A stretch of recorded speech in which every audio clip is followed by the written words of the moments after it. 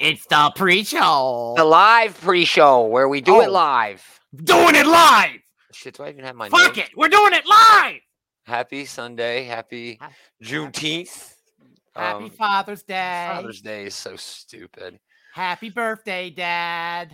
Yeah, happy birthday, Daddy.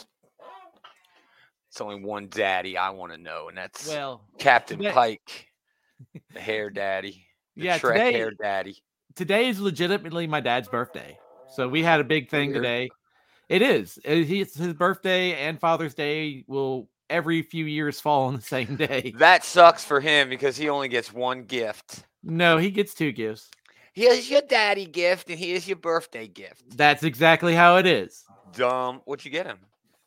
We don't. Taylor. He doesn't. He usually just asks us for money. Boring. He asking us for money. What?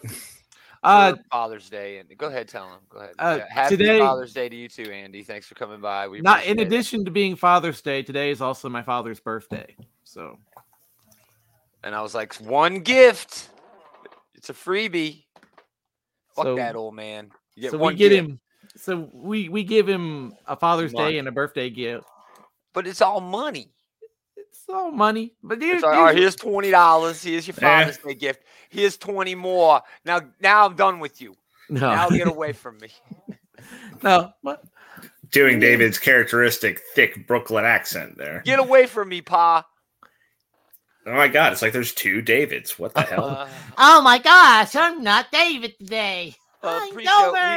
There will be no Sunday show next week. I have stuff to do. Damn. Oh, and we get a heart react as soon as. But no, man, that does suck because that'll be the finale of Kenobi that we're not going to be talking about then. Oh. Andy's mom's his birthday's on Mom's Day. That's cool. We'll talk about Tim Sale. We'll talk about Planet of the Apes, Tim Drake, Donnie Cates and Ryan Stegman's new project, which looks cool, and Lungflower. That's right. No one has any idea what that is, but you're going to find out. And then Kenobi and Miss Marvel, both pretty okay. Food news, and then pretty solid week of comics. Oh, I had a lot of really good ones that I liked. Yeah. Anything else we should add to the agenda, gentlemen? Hey, Percival, thank you for stopping by. Your name is long and cool. David, were you going to add something? I was. Also, the creator of Duckman passed away this week. I don't know. I know Duckman. Duckman was the animated series from back in the 90s. It was cool. It was cool. Had Jason Alexander. Was kind of like a really risque early kind of adult cartoon that played on the USA Network. Yeah, I remember Duckman. But that DNA went into a lot of other series. For sure. I know, like the Wild Thornberries and a few other projects had that. Oh, Ghostbusters Extreme. That was rad too. That was also something he did too. Cool. Well, that sucks. It does suck. We got a lot of sad news like that. But all right, let's do it. Let's get into the damn thing. I hate all the sad news, but we try to celebrate, you know. Yes, I hate this. It is revolting. More? Please. That's our audience. Yes, it is. That's all of our audience. This is the worst thing I've ever seen. Are you guys going to be back next week? No. Okay, actually, we're not. This week, no, we're not. Yeah. Well, they wanted more, apparently. You got to leave them wanting. You got that one down, Homer. Everybody wanted more. Because we do such a terrible job. Greetings, geeks. Welcome back. Another episode of This Geek in Comics, our Geekery's comic book shit talk show. Shit talk show. Soft shoe. It's Gomer, a.k.a. David Taylor. Tappity. How's it going, gentlemen? You're bringing the energy there, Gomer. Yeah, I've had a really strange weekend, and it's long this week, which is awesome, getting a Monday off. Happy Juneteenth to everyone. Yeah, true story. Yeah, Juneteenth is a great holiday. It's awesome. You're supposed to do something like to celebrate, like do some positive things in your neighborhood. I'm not doing anything. You don't have much of a neighborhood. I don't though. have much of a neighborhood. You have a cul-de-sac. You're also a bad person. I am. I'm also just a terrible, terrible person. I am going to definitely take the day off, though. What have I been doing this week? Star Trek Discovery. I'm all caught up. I'm watching season 4 now, so that's not actually all the way caught up. But what does my shirt say? Well, I'm the only one showing off a shirt, so I guess it is me. My shirt says Unicron. It's like a postcard. Like, yeah, must see Unicron. Go visit Scenic Unicron. Visit Unicron. I honestly forget that formatted. Unicron is like a planet as well as, a Galactus ripoff. A Galactus ripoff. I mean, he kind of. I mean, just he because they undeniably is, but just because they eat. But he got voiced by Orson Welles. Oh no, I was going to say something deeper than that. Galactus, right, is in the 616 universe, and according to what we know of Galactus, he was in the Ultimate Universe as Galactus, if you'll remember. So there is a Galactus in every universe. Unicron, there's only one Unicron across the entire multiverse. At least in one. Have they? What if Unicron is just the Galactus of the Transformers universe? Ooh. Blew my mind. Have they established a multiverse Transformers? Yes, they have. In several iterations they have of the comics. Anyways, yes, they have. But yeah, I've been watching Disco. Speaking of alternate universes, they spend half the damn show in one, and it's a great fucking show, dude. In the Kelvin years? No, in like the Mirror universe. Really? Yeah. I don't think any of the new Star Trek properties have acknowledged the Kelvin timeline at all, as far as I'm aware. They touch on Spock doing his thing with the Romulans, but no, they don't ever really get into detail. They just mention that he died. But I think that's sort of alluding to the fact that they think he died and did not create in his own universe, in J.J. Abrams' pocket universe. Shouldn't even be allowed to talk about that. What'd y'all do this week? Anything cool? I just got back from vacation, so Ooh. Just doing vacation stuff. Tan all over. I got a pretty bad farmer's tan, in fact, yeah. That sucks. It's fine. It's not like I'm going to be around people who I'm going to have my shirt off for, at the office. Right. And if you're taking your shirt off at the office, that's a pretty fun office. Yeah. I do not have that fun of an office. European offices are nude all the time. Dave? I got the Horus Heresy Age of Darkness box set. It's Warhammer 30K. It's Horus Heresy. This is like the reason why we have Warhammer 40K. Is it? Yeah, yes. Dumbass. I don't know. I have no idea. I don't know how any of that shit works.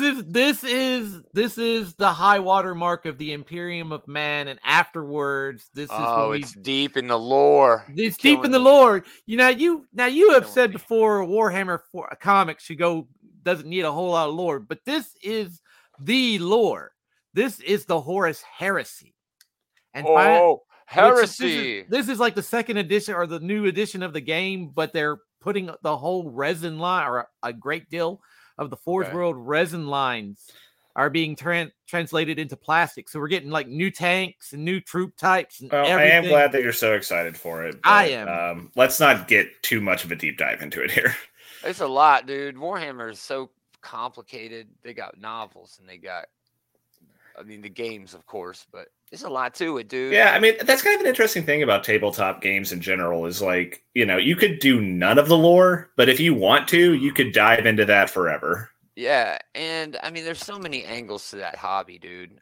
Who has the time? I just don't have the time. Percival chimed in, loves Warhammer. Awesome. It's plastic crack, dude. Isn't that what we're talking about? Isn't that what we all talk about? It is. Let's plastic crack. Let's do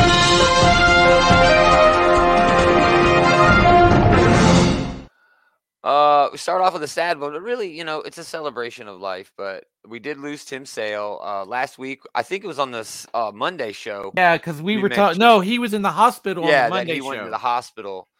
But he did pass on June 16th. I don't know what from, actually. They haven't said. I've checked. Say. He was born in Ithaca, New York in 1956. He attended the School of Visual Arts in New York City and started his comics career in 1983 for independent publishers. Then he went to DC, where his life changed because he teamed up with Jeff Loeb on the revival of Challengers of the Unknown. And then they just had arguably the best partnership in comics. I mean, it definitely ranks up there. It's definitely up there for sure. I mean, across both companies, and tackling a lot of very iconic characters. And his looks for some of those characters are some of my very favorite looks. Like, I don't think I can't think of another artist that like would be on the pantheon above him for like Batman or for the Joker, Yeah, just those looks. Dude, in Spider-Man Blue, I love his look of Goblin in that. It's so great. It's great. Yeah, I mean, just the art that he did. Look at all the detail on that. I mean, there's nothing going on in this page, but man, he turns nothing. He can frame. He is making a fork. He's making a 4-course meal out of a fucking front porch here. Yeah, I mean, it's just beautiful. And then his work on Daredevil right here, just the motion in his work. I already showed this Captain America one, but man, it's just, I mean, it's a genius, artistic genius. I mean, Long Halloween, For All Seasons, Cap White, Spidey Blue, Hulk Gray, Daredevil Yellow. I mean, these are just some of the best stuff. Oh, yeah. Isn't there a whole universe now in the multiverse where it's just those color? And hasn't that all been moved out of regular continuity and into its own thing now? I'm not sure about answer that question. It'd be great. But yeah, Long Halloween is perhaps one of the best looking Batman stories ever told. And that alone, cements his legacy. But he did so much more, Oh, yeah. Batman, Long Halloween is like top 5 Batman stories. Oh, hands down. I mean, you ask like anybody to make a list and it'll be on there somewhere. Oh, yeah. For sure. So, rest in peace, Tim Sale, man. Just awesome work. Just great artist. Moving on. Marvel got the Planet of the Apes license back. This came along with the Fox acquisition by Disney. And this is this. They actually are getting it back starting in 2023. When did they have it? I know. I'm getting to it. They had new releases. They're going to do new releases. And they're going to do collections and reprints. So that's really where the money's at. People want them old reprints of the Planet of the Apes comics, that old shit. Marvel first published, did you want to guess, Dave? What year do you think they started publishing Planet of the Apes? Maybe in the 1970s? 74. Yep, they did a black and white magazine and color comic format, and they stopped doing that in 77. More recently, Boom Studios had the license. Yeah, because they had that. They did like Kong and the Planet of the Apes, and they actually published more Planet of the Apes comics than any previous licensee had, including Marvel. So, and that makes sense because there was Marvel in the 70s would have only had like about they ran for what 3 years. 3 years. Yeah, so that would be like maybe 36 issues at the most. Yeah. But they did have like 2 or 3 different series. Anyway, Boom really pushed the shit out of Planet of the Apes, and rightfully so because it had like this big resurgence. While Boom happened to have the license with the new Planet of the Apes movie and the when the Andy Serkis movie started coming out, and it was Marky Mark first. Remember the Mark Wahlberg? Well, I'm talking about the guy who's like, the reason to watch those movies, but awesome. Yeah. This is a Salvador LaRocca cover, by the way, and that is nice. I don't know. Is I've that never General really Ursus? Oh, it's beautiful. Well, say again, Dave. Is that General Ursus? Oh, I don't know. I've never been a fan of Planet of the Apes. I don't think I could tell you much of the Planet of the Apes lore. I can tell you a lot of the Planet of the Apes lore. I liked Planet of the Apes. Planet of the Apes is one of those like ubiquitous franchises where like everyone knows it. But I don't know anyone who is like, it's my favorite. It's like time travel was involved in it twice. It's like Godzilla for me. Like people love all those old Godzilla movies, and I get it, but I can't fucking stand them. I hate those old Godzilla movies. I understand why people like them. Let's drop this topic real quick. But I can't stand those old movies. I'm not saying anything and it's the same about with Planet of the Godzilla Apes movies. for me.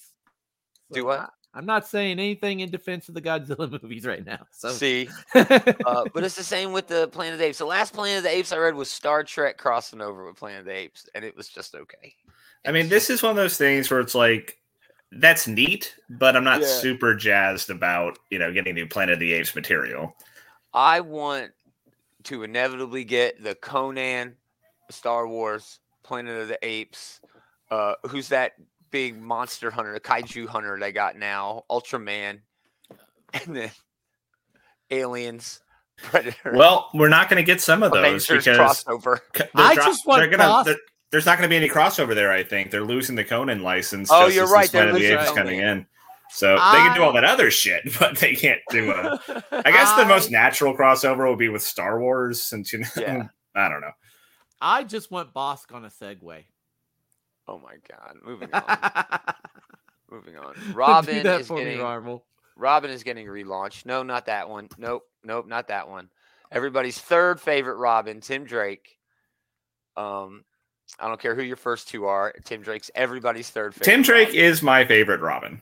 No, I know, and I'm just talking shit because he's awesome. He is great, and he needs some love. He deserves some love.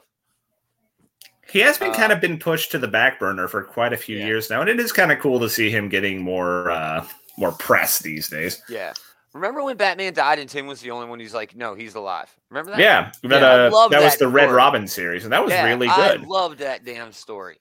But September, Tim Drake's story continues in his own series called Tim Drake Robin. September 27th, spinning out of Urban Legends and the Tim Drake Pride Special, which dropped this week. It was just all right.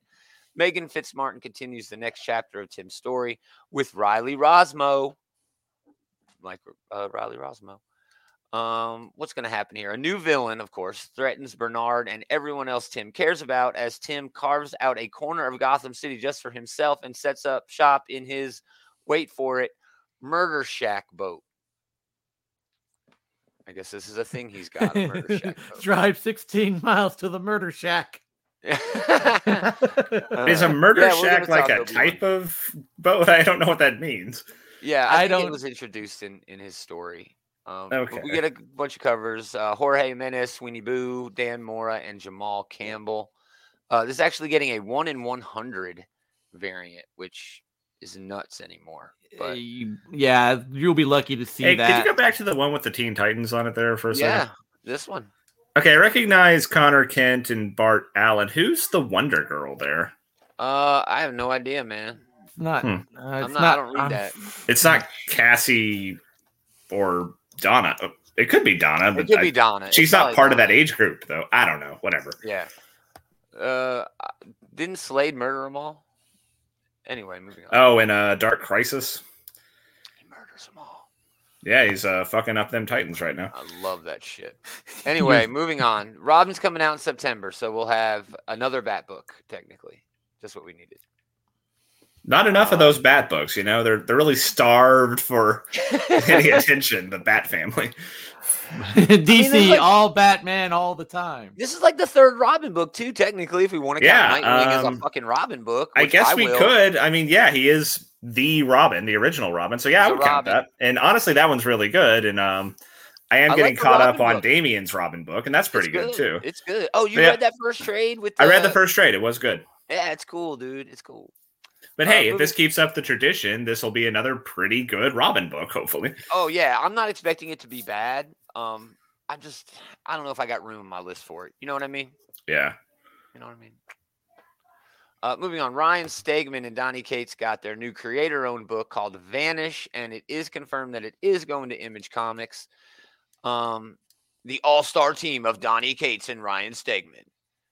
Sick and tired of all these young adult stories about magic and wizards and destiny and love and blah, blah, blah. You can tell this is a quote from Donny Cates, a direct quote.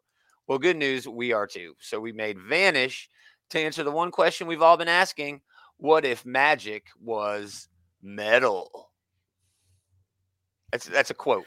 That sounds very much like a Donny Cates book. And it sounds so lame. This is a project that Ryan and I have been secretly building and working on quietly in the background for years, and we cannot wait to unleash it on you. And the fun part for us is, well, pay attention closely. Like the reveal of any great magic trick, you'll never see this one coming.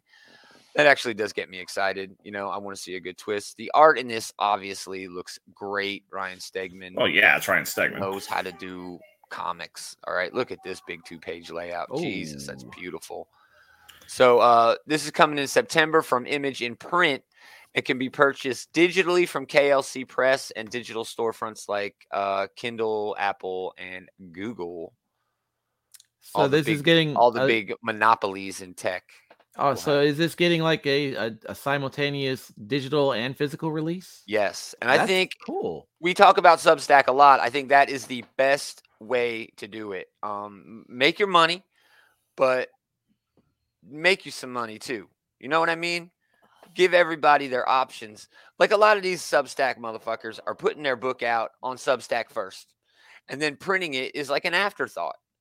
And it's like, all right, that's really not a good idea. I don't like that. That was the one thing we were worried about with Substack, that it's going to take away from the sales of the paper sales. Making the paper sales an afterthought is disrespectful and kind of bad business, in my opinion. But I think this is a good compromise, of getting it out there the way it's supposed to be. And I mean, if you can purchase it directly digitally from KLC Press for $8, I'm going to do that.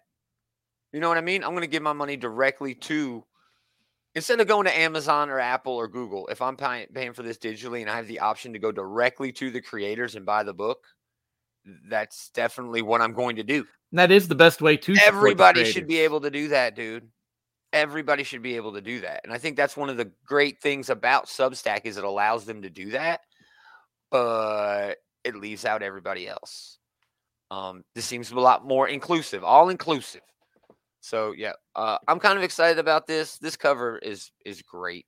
I think that's the. I mean, it's going to look good because of Stegman, and this does sound like it's very directly in Donny Cates' wheelhouse. I mean, this is like grab some stuff out of Donny Cates' thought process fishbowl, and this is definitely something that you can see coming out of there.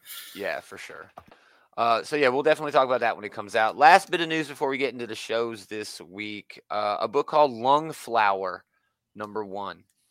I think it's as a trade, actually. So it's called Lungflower. Here's the art. I mean, it looks okay, right? The art looks like it has like that kind of horror aesthetic. Yeah, it's got a horror sort of aesthetic too. Yeah, it kind of reminds me of something from like Arkham Asylum or Sandman or something. Yeah.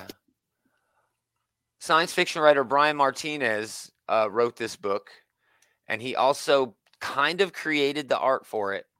He used an AI image generation system called Midjourney AI. Oh, so he didn't use DALL-E.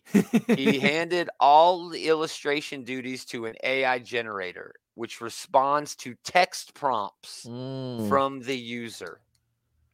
A one-of-a-kind horror experience from the mind of Brian Martinez. Ever since Victor's fiance left him, he's lived in a big, empty, decaying house all by himself. Work home, nothing matters. Blah, blah, blah, blah, blah. Who cares? The main reason I brought this up is because it doesn't look like comic artists need jobs anymore. Now that you have said that, it does look like the stuff that's been floating around for like the last week or so from that DALL-E mini. Yeah. It does have that kind of aesthetic to it. Now that you've said it's been AI generated. It's crazy, dude. It blows my mind. They did this just by saying, okay, here's a few words. And then the AI was just like, all right, here's a picture. I mean, I don't even know how that would work. I have no idea how any of that works. I have seen Star Trek. I've seen the holodeck. I can only assume it's similar to that. Imagine an AI generated holodeck of that kind of stuff. Oh my I mean, God. isn't that what it is, basically? Telling it keywords and then it just creates the image. What are you saying here? Busted down house?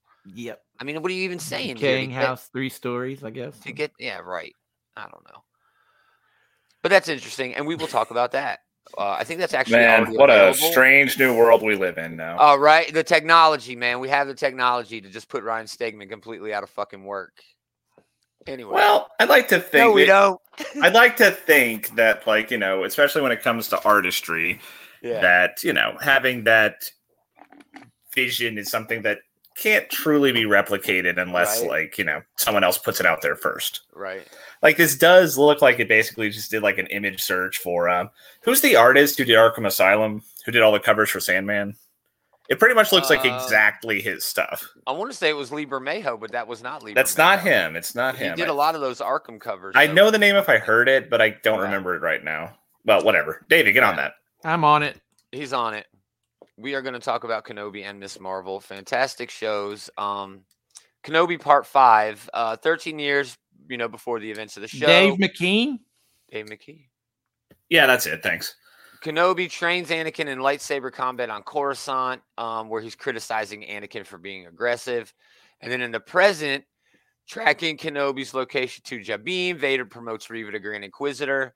And then the shit hits the fucking fan, and Vader is just the most badass motherfucker we know him to be. Ripping starfighters out of the fucking sky, having a lightsaber duel without even pulling out his fucking lightsaber. I thought for a second there we were going to get a dual wielding saber Vader. Man, Vader don't even need to bother with that shit here. He didn't bother with that shit. He was like flinging him away with the Force, but he was even like, "Here, take this back. Let's pretend like you have a chance for a second." Right. I'm not toying with you. This series has been great for all the fans of Vader who just want to see him just dunk on people, because he has been doing that a lot. I mean, what else would we want to see Darth Vader do? Now, I get it. They're showing like this duality of him and Obi-Wan's relationship throughout the years. The way they've always sort of had this competition between each other, in a way, and how Anakin has basically always resented Obi-Wan, at least to some extent, I thought that was a really good framing device for this episode, where like you can kind of see that Obi-Wan is trying and failing to teach the lessons that Anakin needs to learn. And we know, of course, that he never did. Yeah. And it also gave a reason for Hayden Christensen to actually be on set, because we finally get to see him do like some acting out of the suit, Right. And it worked. It worked for me. I really enjoyed the episode. Yeah, it was really good. A lot of people are griping about different things about this show. And again, I'll say the thing I always say. I always love visiting this universe, and you're just going to have to get over it. You're always going to be comparing this to the original series or the original trilogy, and you're never going to get there. You're just never, it's never going to happen. So I would just say, keep enjoying it. And if you're not, you don't have to love everything that Star Wars is. I think that's another problem people have. They're so dedicated to this franchise that if they don't love something, then they have to hate it, and they feel personally attacked. Well, I'll say the thing that I always say about Star Wars: we'd all be better off if we took it less seriously. Definitely, dude. Definitely. That being said, it seems like there is pretty overwhelmingly positive reception for this. Of course, there's always going to, it's Star Wars, so there's always going to be people who hate it. But I really liked Obi-Wan talking Reva into kind of switching, I don't know. I don't think he talked her into switching. No, he did. He did. He did talk her into like making her big move early, perhaps, which apparently that was never going to work, because Vader did reveal that he knew the whole time. And of course we know that it's not going to work because Vader is still around for the movies. But here's the thing, dude. Didn't Obi-Wan sort of lead her into that trap? Didn't he sort of say, "Hey, Reva, why don't you go get the jump on Vader?" You could make that argument that he basically sacrificed her so they could get away, arguably at least. That's some sinister shit, dude. For a Jedi, honestly, that's some sinister shit. But hey, it worked. Maybe he thought she stood a chance. I don't know, but we all knew that she didn't. He dumb. In that case, it's him kind of pussing out. Because he should be the one going and fighting Anakin. Well, I think that actually tracks, though, with what he was saying during the whole training session, right? That, like, that's not my job. I am not here to attack and kill people. I am here to help people. I'm here to protect the innocent.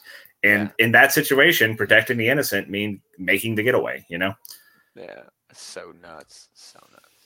All right. Oh, we got a comment before that. Tom, I think he did that after she was interested in working together with him. Yeah.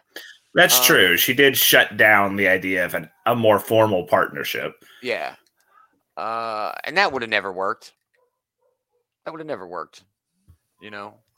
This seemed like something that would have been the last episode, though. I'm curious to see what the last episode is going to be now. Apparently fucking Bail Organa sent this like very sensitive information, and then fucking Kumail Nanjiani dropped the fucking communicator. So a lot of silly coincidences to set up some sort of drama here, but yeah, whatever. I feel that there's probably going to be a spinoff involving Reva. Well, maybe another season. Possibly. Spin off who? For Reva? Yeah. Isn't she dead now? No. I don't think she's going to survive the next episode. Yeah, I don't think she's going to make it, dude. I don't think she's going to make it. I'm pretty sure she got run through her guts. Well, so did the Grand Inquisitor, and his ass come back. He come back, but they left her there. They left her there where they found her. They've left the door open. We'll have to see how this next episode plays out. They don't murder fucking anybody. All right, you don't ever die from getting hit by a lightsaber. I mean, it's a way out there. You gotta take the head off, otherwise you'll be fine. Apparently, it's a way out there theory, but I figure that she might become an EU character. They might actually translate her into the EU character Lumaya. Disney don't give a shit about the EU, man. They give a shit about the EU, or Grand Admiral Thrawn would not be mentioned. Grand Admiral Thrawn is a character that can make them some fucking money. I don't think any of the more obscure ones are going to make it. Dude, the EU is like a dead carcass where they are just picking it all the good parts off before it rots. Honestly, they are. And I get it; it's a good idea, but it was also a great idea to do away with all of that old continuity and start fresh, because it's not so fucking confusing, and you can actually write something. But as far as Reva is concerned, tied down to something else. Like, we'll have to see how the final episode plays out. I think she'll do something, since they left it there with, she has that sensitive information, and they wouldn't have made that the stinger if it wasn't going to amount to anything. Right. But I doubt she'll survive till the end of the next episode. Yeah, I don't think she's going to. I think she's dead meat. All right, moving on. Miss Marvel, episode 2, Crushed. Kamala begins training to control her powers with Corelli, with the latter deducing the bangle activated her superpowers. They attend a party organized by Zimmer where they meet the new senior. Kamala befriends him. They get frustrated because they're spending time together. It's basic teeny bopper fucking high school dating drama shit, right? She asks about the bracelet. Anyway, there's a bunch of action. Boy falls from the balcony at the mosque. Everything, blah, blah, blah. Right? All right. The when you boil this episode down, okay, it was basically superhero setup. It's continuing to set up this character, continuing to lean into it. Yeah, we got the training montage. Yeah. But it's kept with its same cinematography, the adding in the weird animation. Which I love the cinematography for this show. Me too, dude. I love that she's singing, Be My Baby, through the house, doing that whole thing. I love that so much. It was very reminiscent of another coming-of-age movie, probably the most popular coming-of-age movie when it's a woman coming of age, Dirty Dancing, because that was, in Dirty Dancing. That's, what I got off of it anyway. But the thing that stood out to me the most from this show is the way it just gave you Muslim people in America just being normal people. Yeah, that was great to see. 100% like showing off Islam as a religion in a normal context. They're showing off that this is a community of just, people who have, their lives to live like anybody else does. And that's I don't want to use the word normalized because it's not something that's should be considered abnormal in the first place, but you don't usually get these depictions on these shows. And this is something that's going to be seen by a lot of people. It's MCU, so millions of people are going to see it. And I think that that's doing good work, Yeah, 100%. That's the thing that stuck out to me. But again, an entertaining show. I'm enjoying it. I love the actress, playing Kamala. I'm excited that she's going to. She's got the energy for Kamala Khan really well. Yeah, dude. And the more I read about her too, I'm a fan of the actress. She's a fanboy. She is a comics fanboy, an MCU fanboy. Them liking Bon Jovi was great. Tom chimes in, yeah, dude. All these little cool, little fun things that they put in there just make it a really cool show. Then there is, that added MCU thing to it. Yeah, it's kind of a cool blend of real life fandoms with what a fandom would be in an Avengers universe, right? Because they also mentioned that there's all these Bollywood Kingo movies that they enjoyed. Yeah. It's really fun, dude. It's almost meta in a way. Do you think they might have seen the one guy from the Eternals in those movies? Yeah, Kingo. That's who he's talking about. Kingo. Oh, Kingo, that's what they call. Yeah, that's him. Kumail Nanjiani's character, Yeah. So yeah, really fun show. I love the energy. I love the cinematography, and I'm probably the most prolific reader of the Ms. Marvel comics from the group here, and I think that they got the tone down perfectly for this show. Yeah, the only thing that still bothers me about the show is that she's not an Inhuman, that she doesn't have the Embiggen powers, because I really like that power. But I like where they're going with the Nega bands or the. Yeah, I do appreciate at least that, like, it's not like she found like an artifact and that's the only thing she's got going on. I like that it's just activated something that was inherent to her. I do. Yes. I was worried about that, and I'm liking that. That's not the case, right? Yeah, she didn't just find a Green Lantern ring, and that kind of opens up them to make it an Inhumans thing, or if they want to. I mean, or a mutant thing, or an. I'm sure they have plans. Maybe they do make her a mutant. I don't know. Whenever they get around to introducing that, but I guess they must have decided that the embiggening stuff, the stretchy powers, just would not have looked good in. It's too complicated too. The way she gets her powers. Yeah, you know what I mean. It's way not even hers are way more complicated than like Mr. Fantastic's. Yeah, dude. Reed Richards basically just stretches. She don't do that. All right, her shit is way over the top. But I mean. It almost works with all the multiverse shit that they've recently brought in through the recent Spider-Man movie and the Doctor Strange movie. I still think that the big reason they made the change was because they didn't think it would work visually. So yeah, that's a moot point then, right? If they made that decision. Yeah, exactly. And it would have cost them a lot more than what they got going on now. It costs nothing to make little shiny footstools or whatever the hell, you're basically doing like Star Trek from the 60s basic level of special effects. Dude, obviously better than that, but yeah. So yeah, Kenobi and Ms. Marvel, great shows. And we'll talk more about those on the next episode, whenever that is, week after next. Food news. Yummy. Double dose of food news, and they're both actually pretty good. There's a new Mountain Dew. It's available only at Casey's, exclusively at Casey's. It's basically a gas station, Casey's. I have never heard of Casey's. What is that? They've got pizza. It's like a gas station that's got pizza. Okay. That sounds. Are there any around here? Where are these things? I have one near me, but I don't think like they're in Nashville, but they're getting there. Maybe like.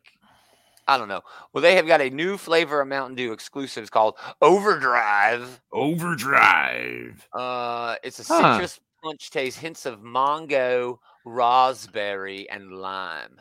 Well, that doesn't sound terrible. It doesn't sound terrible at all. I actually would really like to try that. Of course. Yes, could be pretty well, hey. Alcohol.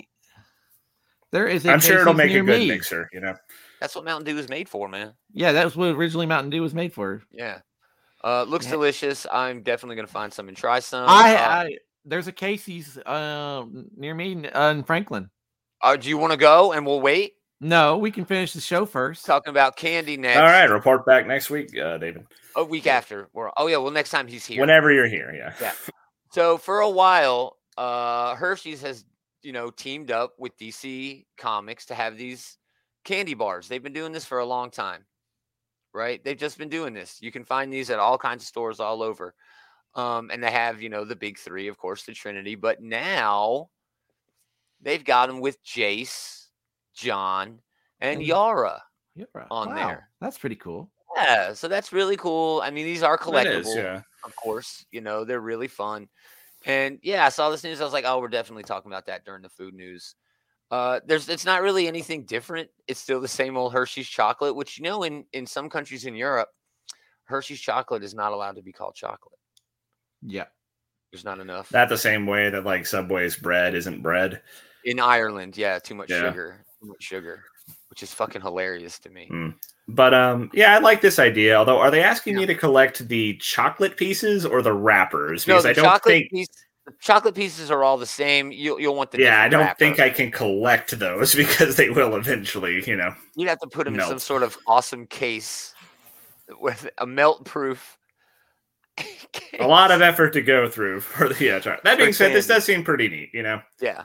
I would definitely pick up a pack if I was just happened to see them in the store, Yeah, if I'm at the store and I see a Yara floor on my fucking Hershey bar, yeah, I'm picking that up. I got a big crush. So yeah, there's your food news. We'll have more of that next week. Now, hey, they were both good this week. I know they were both actually pretty good this week. So what a rare and happy thing really that is. Disgusting. Last week with the chicken. Don't challenge yourself or anything. The chicken. Whoa, I missed that. Chicken ice cream. I missed that. Food news day? I hadn't gotten around to watching Ms. Marvel yet, so I didn't watch the show because I didn't want it spoiled. And I wasn't chicken ice cream sounds gross as hell. I don't remember what it was. Chicken and waffle ice cream. It was. Oh wait, I think I remember that from a few weeks ago. Maybe. Yeah, that was the hot chicken sandwich and ice cream. Yeah, that was terrible. Yeah. All right, let's do top 3. Let's do comments. I mean, this is why we're here. All right, the viewership goes way down. But who wants to go first? I'll go first. Why even bother asking? Man, Jurassic League, Son of Kal-El, both great, but I think I'll do a shout out to G.I. Joe. I think I have it. Yes, Saturday Morning Adventures #4 is an honorable mention. Eric Burnham, Dan Schoening, amazingly cool, a ton of fun. This wraps the series. It was just big, dumb, stupid. Saturday morning G.I. Joe cartoon fun in comic book format, and I had a great time with it. Shipwreck ends up being the hero at the end. It was because of a loophole they found. It was so fun and stupid. I loved it. Only a sailor can buy this. Yeah. My number 3 this week was X-Men Red #3. This is my number 2. Al Ewing, Stefano Caselli. Arguably the best of the X books, and that is saying a whole lot with X-Men out there by Duggan. New Mutants out there. Even Immortal X-Men is great. But damn, the politics of Arakko is so much fun to see. Oh, man, there it is. I didn't want that one. I wanted this one because I wanted to show Vulcan getting his ass kicked by Tarn. Fucking great. Just Brand, kind of running things. Storm and Brand having this conversation with all this tension where they each know the other one is being a douchebag. They each know the other one up to something, but they can't really figure it out. Magneto layeth the fucking smack down in this. Yeah, he fucking took him out like a bitch. It was like a really brutal way too. It was so great. Tarn's dead. Thank God. I hated Tarn. Worst name for any character who is not in the Decepticon Justice Division. But man, yeah. Magneto takes his helmet off. Tarn's powers are psychic. So he takes the helmet and uses his magnetism as soon as the fight starts to shove it on Tarn's head. So then Tarn can't do shit. And then he just crushes his brains, with the damn helmet. That's so good. Like, this book has done such a good job throwing you the curveball, Mm-hmm. Like, the first issue ended with Storm, like, I'm reforming the Brotherhood. And this one comes on, Magneto, I am now on the Great Ring of Arakko. Oh, it's going to be awesome. And I also love how they're setting up, like, this ticking time bomb with Vulcan, because they were talking in this issue about how, like, so the Vulcan we've been dealing with is, like, this pitiful photocopy of the real Vulcan. And when the real Vulcan wakes up, we are fucked. We're fucked. And is that going to happen? Yeah. When he's resurrected? I mean, that's probably what's going to happen, right? Yeah, I don't think he's had to go through resurrection protocols yet, because even the pitiful imitation of his real self is still pretty damn tough. Yeah, it's just amazing. Great fucking book. I loved Robert hanging out with Iska the Unbeaten, getting over on her. Just really fun shit. And you mentioned earlier with like Brand and Storm, it's also really cool to see all like the sort of the espionage aspects of this, because it looks like a Manifold, Cable, and and Thunderbird. Thunderbird are all. They're getting some investigation going. And it's cool to see. It's cool to see all the character dynamics. It's really cool to see all the politics, and they still got some pretty cool action. We had not one but 2 death matches back to back, and fucking Magneto showing why he is a fucking force to be reckoned with. Dude, so awesome. Yeah, I also really love Fisher King. He's like my favorite new character. Yeah, he don't do shit. He just hangs out and is like by proxy. Yeah, he chimes in with like some really good insight in every issue, and it's cool to see, even though he's this normal ass human on a world full of gods, great book. Again, arguably the best of the X books right now. X-Men Red number 3. Dave. Yes. Honorable mention. Honorable mentions. I'm going to go ahead and just say that my honorable mention this week is Moon Knight, Black, White, and Red number 2. Oh wow, I didn't even grab an image of that. Okay. It's anthology, but I really like the David P. Post story. Fun. We always say with anthology books, right? Like there's going to be like 5 or 6 stories, and if like 2 or 3 of them are good, it's probably worth it. Yeah, but it's all 3 of the personalities plus Khonshu in a diner, and they're trying to account for who got what injuries and all that, and it was just fun. A nice fun dynamic between them. Fun. And my other honorable mention will be Grimm number 2 as we continue the story of trying to figure out how this one Grim Reaper died. Yeah, not a bad story. Still, it seems like this was a filler issue. A lot of filler in here. Still fun, great art. Flaviano really showing out, especially with the colors. But still pretty good book. Boom Studios, good book. And my number 3 book this week is Radiant Black. I think I got a picture of that. Number 15. Yeah, number 15. Yep. Just this real interesting dynamic with the previous wielder of Radiant Black being back, and all he's doing is being supportive. And we got this movie going on, and the villains are starting to gather up and become a team to take out Radiant Black. Cool. The one villain in the stories was actually kind of a friend to the current Radiant Black. Yeah. And when she's in proximity to him, Doppler, I think is what she called. She can get energy off of him. Oh, fun. So that's interesting. It's an interesting dynamic going on, and the bad guys are gathering. They're forming a team. All good. Yep. Good choice. Taylor, honorable mentions. All right. I'll throw out an honorable mention for Superman, Son of Kal-El. Not much happened in this issue, but it's always a fun read. Yeah, agreed. Crypto showed up. I had a Crypto great time. showed up. That was a fun reveal. Like, oh no, they're attacking the kids. Oh no, it's just Crypto. That was fun. And they call out a senator like in the Capitol, and he turns into a monster. It's like, okay, that's fucking weird as hell. But yeah, great book. I'll throw out an honorable mention for Wolverine number 22. I really like how Wolverine's version of teaming up with Deadpool is just like chopping off the pieces of him that he needs in the moment and throwing it at the problem. No, they were stuck in a jail cell. And Wolverine's like, all right, Deadpool, I got a job for you. And he cuts him into pieces so he fits through the bars. And then when he heals enough, he lets Wolverine out of the cage.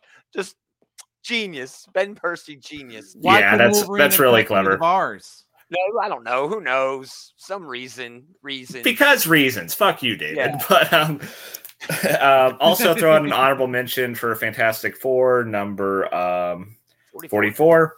They're still doing that Reckoning War stuff, and it's all coming to a head now. And it's consistently a fun read. My number 3 this week, though, is going to be Jurassic League number 2, because this book just fucking rules. We have like fucking Dinosaur Superman and Dinosaur Batman squaring off against the Dinosaur Bizarro and Dinosaur Giganto here. It's that sentence. Yes. Fucking crazy. I mean, even just looking at like the stupid names they are giving for all the cities, like it's Metropolis, Yeah. Like, this book is so dumb, but in such a fun way. I love shit like this. Daniel Warren Johnson does a great job with it. I haven't been able to deduce like a clever, serious thing that's underneath it like I did with Beta Ray Bill, but I'm having so much fun that I don't care about that. I don't think there is. I don't think there's anything I think this is just for the dumb fun, but it is a lot of fun. Yeah, it is. I have a good time reading this. It was and great artwork. I love like all the action and everything. Oh yeah, it was a fun read. Yeah, Wong Gaedion. It's going to be even better when it's all collected, because I really do think he's going somewhere with this, I bet, yeah. Yeah. But yeah, even just like, seeing like Wonder Woman on an invisible pterodactyl instead of an invisible jet. Stupid, but it was really fucking cool, dude. Yeah. It's the week of dinosaurs with the other dinosaur movie coming out. Tom asking the Ultimate Nullifier being revealed to be Watcher tech was cool. That's fun. That's true. Yeah. Apparently, one of the main reasons why the Watchers are so strict about non-interference is because apparently they done blew up 9/10 of the known universe. Jeez. Well, that was nice of them. What a bunch of dicks. Idiots. Oh, well. Good choice. My number 2, I have a strong feeling this was going to get mentioned again. We did just mention Danny Warren Johnson. He is doing the writing and the art on a book called Do a Powerbomb. That is my number 1. I figured you were going to talk about it. Oh, yeah. This book is fucking awesome. Yes. All right. It's about a second-generation professional wrestler who, when she's 11 years old, she loses her mom, who is like this beloved champion, to an in-ring accident. Yeah. When she's in the audience. So now she is older, 10 years or whatever later. Yeah, she's like 21 now. Yeah, she is wanting to get into the business, and she's not very good at it. And all of the ins that she would have don't want to do it because they lost her mom in such a dramatic way. You know, her uncle doesn't want to help her. Her dad doesn't want to help her. Her uncle made a promise to her father not to train her. Yeah.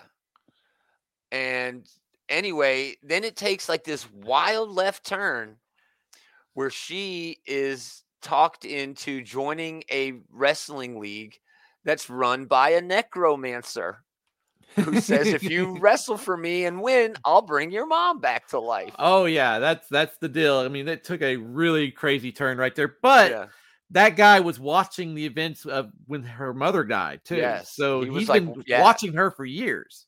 Yeah. So it had this great sort of, I don't know, angle to it. It was almost like $1 Million Baby meets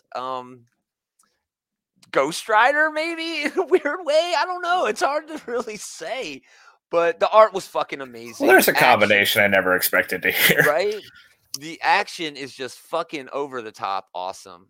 I mean, look at that. Just great work with the motion. And Danny Warren Johnson just can never go wrong. When he's writing a book and he is really into whatever the subject is. I saw this on Murder Falcon. You know, Murder Falcon's all about music, and he really loves music. You can tell he's a fan of wrestling, but then it took this wild left turn where, you know, there's a necromancer who's going to bring her dead mom back to life. Just a really fun book. You root for the main character immediately. You know, that little girl, you really feel it when her mom dies in the ring, and Johnson just has this great way of putting great art, an emotional story, and just a really fun premise together. But when he comes out of the other side, he just has this knack of making something that's greater than the sum of its parts. And that's what he did on this issue. And yeah, I'm excited. 7-issue miniseries. So yeah, it's going to be a fun rest of the year for that book. I am definitely on board. Me too. Dave. My number 2 is A Calculated Man. Oh, did I grab this? I did not grab this. Sorry. Oh. I did not like this. It was just okay for me. I thought it was pretty good. Yeah. Essentially, I want to be one of our top 3s if Gomer wasn't shitting exactly, if I wasn't shitting all over it. Essentially, we have a mob accountant in witness protection that decides that the logical mathematical course of action is to eliminate the mob family, and this is what he's starting to do. And he makes it like he's so friendly, but he makes it like not personal. Yeah. Like the guy the first guy he gets, he's like keeps him alive. You know, well, your girlfriend's been cheating on you with so and so. I've took out the other 2 guys, made it look like a hit from another mob family. He's like, yeah, you know, I've soaked your gag in like something, and when I take this car to the junkyard, you won't feel when the car's crushing you. He's like really nice about it. I'm like, he is awful nice about all this terrible. It's weird though because he's kind of still like detached from humanity. It's almost like he's on the spectrum a little bit, but he doesn't want to necessarily be mean to these people. He's just saying everything would be so much better for everyone, including the mob, if I just got rid of the mob. Yeah. And he's like got this weird mind where he sees numbers everywhere. It's like they explained it as synesthesia, where he sees everything as a series of numbers and math calculations and things like that. He's is just like he is calculating everything. Yeah. When he's walking down the street, he's calculating how old like a person is, what car they drive, how much gas mileage that car is getting. Yeah, it's wild. It's wild what he's doing. but he's like, and it's also really well done the way they sort of deliver that to the audience. You know what I mean? How they communicate this dude's power to the audience. I like that. I don't like the lead character. He's kind of an asshole. I don't like. Well, he's not. He's kind of an asshole. A really nice guy who's like, no, I'm just going to murder these people. I'm just going to kill you, but I'm being really nice about it. I gave you a last meal. It was hard for me just to believe it at all. I don't know. I'm going to continue reading it, but I was not blown away by the first issue. I was just like, damn, I'm on board with this one. Nice. Cool. Good choice. Good choice. Oh, that's on Aftershock Comics, by the way. Yeah, that's Aftershock. Taylor. My number 2 was X-Men Red, number 3. That's right. X-Men Red. Oh, that's not it. This one's it. X-Men. Fantastic book. Great Storm moments. And now it's really cool that we're getting the same sort of moments, but for Magneto. Yeah, like everyone in the main cast here is getting a pretty cool, like, shit, that was awesome moment. Yeah. Excellent choice. That leads us to number 1. My number 1 this week is actually a trade. An original graphic novel from Jeff Lemire and Andrea Sorrentino. I was not able to get Passageway. This. You missed out. This is the first chapter of a book franchise, basically a shared horror comic book franchise called the Bone Orchard Mythos. And this is some of the best horror of the year. And it's really just because it's Jeff Lemire and Andrea Sorrentino. I don't have to really say that much. It's just like, well, yeah, duh, of course this is going to be fucking awesome. I mean, when's the last time you read a Jeff Lemire book that wasn't at least really damn good? You know? Exactly. He had a book that was at DC recently that was good, but yeah, it wasn't, knock my socks off like he usually does, like with May's book, like with just everything else he does, Underwater Welder. I mean, look at this. That's just grotesque horror. There's really no better way to do horror, than the way they do it. Look at this. I mean, this is like a guy falling in a hole right here, but it's supposed to be made out of birds. And then the bird is like a bigger bird. And the art in this is just amazing. Lemire always delivers. And when he's working with Sorrentino, he's just on a different level. And yeah, I've read this book like 5 times since I've gotten it. It's so good. I adore it so much. It might go down as as my favorite book of the year. I had such a great time with that book. And yeah, if you can find it, go get it. I'm really excited that I got, a first edition, a first print of the original graphic novel. And I'm going to be collecting the entire franchise. The whole Bone Orchard Mythos I'm 100% on board. Yeah, I cannot wait. So that is my number 1. Dave's number 1 was... Do a Powerbomb. Powerbomb. Great wrestling book with a supernatural angle by Danny Warren Johnson, who's having one of the best years in his career. Yeah. Eisner nomination, got that Jurassic League, and now this.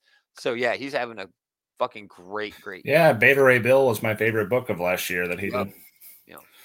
So that leads it to Taylor. If I had to guess his number 1. Well, I want to see what you guess first. America. You got it.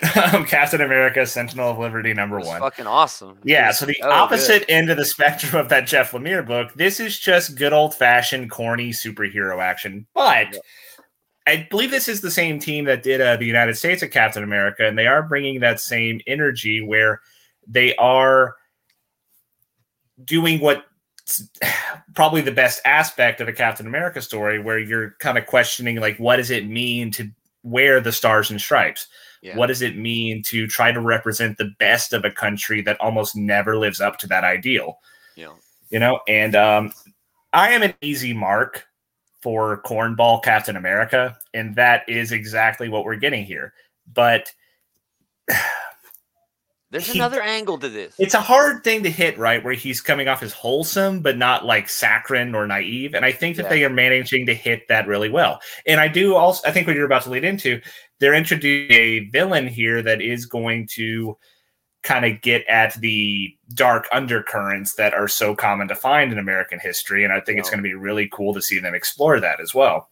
Like this is a story about Captain America who has to balance, a country that has high ideals, but also consistent failures to live up to them. And that seems like that's what we're getting here, Yeah.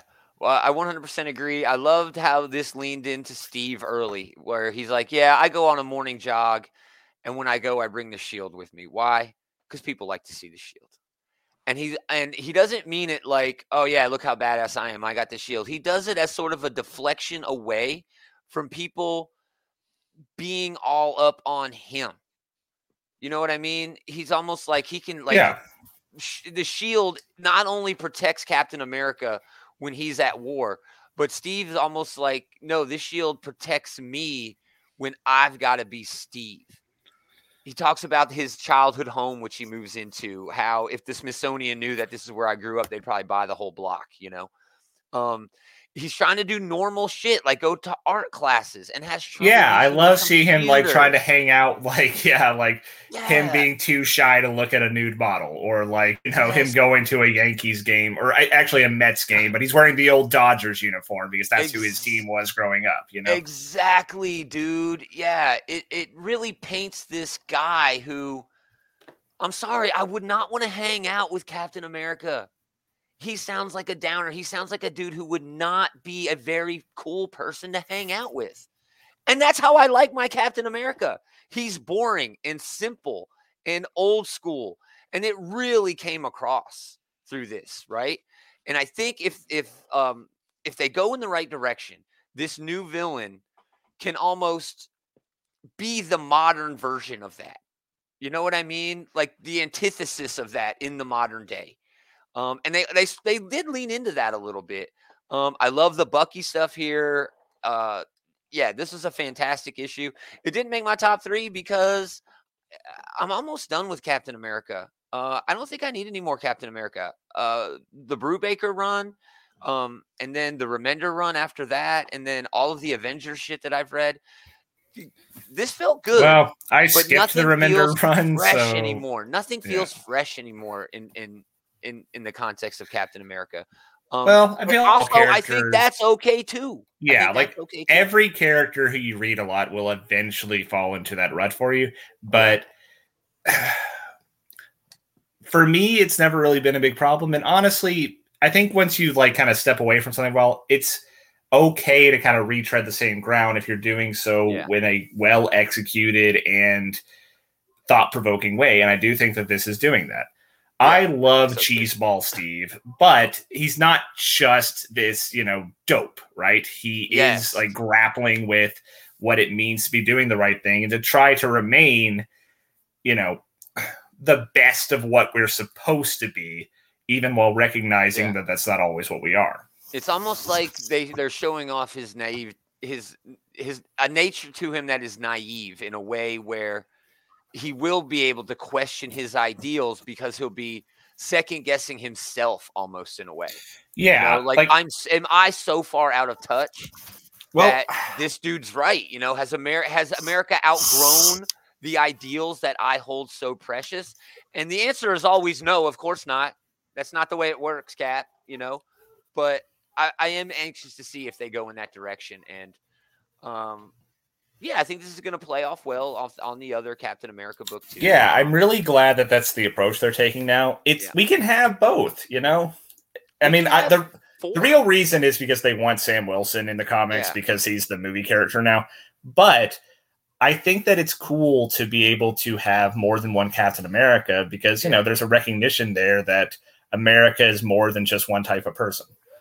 I think Captain America is a well enough known character that he could carry 5 books.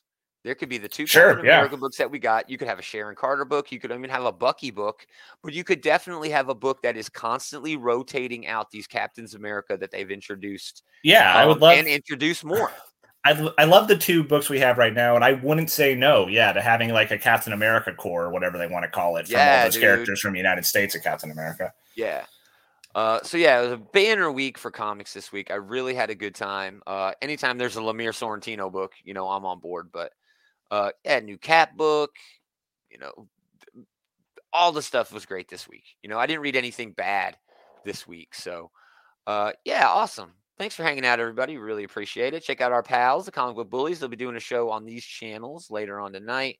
Well, at least on the Facebook channel. But go to outrightgeekery.com, link below, and you'll get links to all the different shit that we've got going on, including the bullies, but our social media, YouTube, Insta, TikTok. Yeah, I know. Live journals, Live Journal, GeoCities. All the stuff we've got going on is there, including affiliates, Patreon, whatever. So yeah, thanks everybody for hanging out. Check out the bullies. Come back tomorrow night. We're going to be doing the preview show. It'll probably just be me and Taylor talking about all the new books coming out this week. It's going to be a load of fun. No show next Sunday. I have got stuff to do, but we'll be back for the Monday show next week for sure. Again, thanks everybody for listening, but most of all, thanks to these jokers for hanging out with this joker. Always a pleasure. Good times. We are going to do it again next time. Same geek time, same geek channel. Yeah, that Gargamel energy. Yeah, kind of bringing that like grungy 90s kids commercial energy. After 10,000 years, I'm free. After 10,000 years, I'm finally